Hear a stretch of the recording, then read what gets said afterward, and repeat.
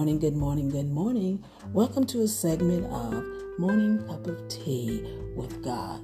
Some people can't see who you are because they're too busy judging you for who you used to be. But glory to God, He knows and sees your heart. Amen, amen, and amen. And I'll call those individuals unloved and then make them be loved. Words are like keys if you choose them right. They can open any heart and they can shut any mouth. Now, I want you to put this in your spirit. Let it marinate in your spirit. This one hit me hard.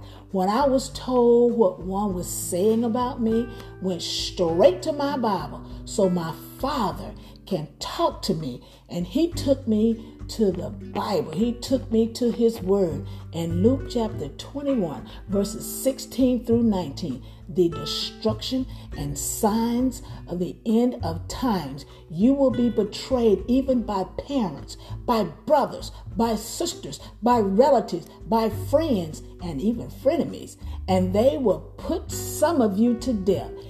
Even everyone will hate you because of me.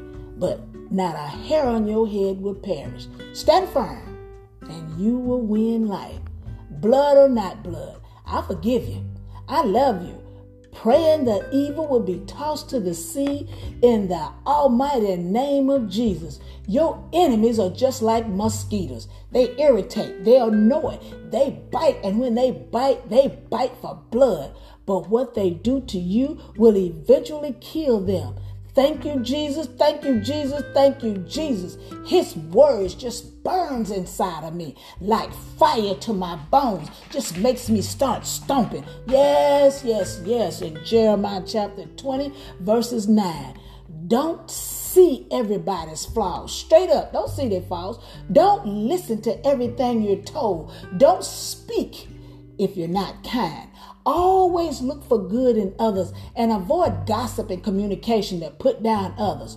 Speak words that edify and encourage love. A good man of good treasure, of a good heart, bring forth good things. Matthew 12:35. Read it. Pick up your Bible and read it. So don't let your character be shaped out of the attitude of others around you. If someone is unkind, respond with kindness. Even if they don't understand where you're coming from. There's always that one person, that one that have to have the last say. If they are getting on your nerves, be patient.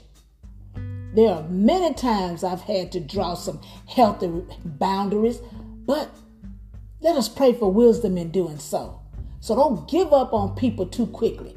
Keep your eyes on Christ. I mean, all times, keep your eyes on Christ.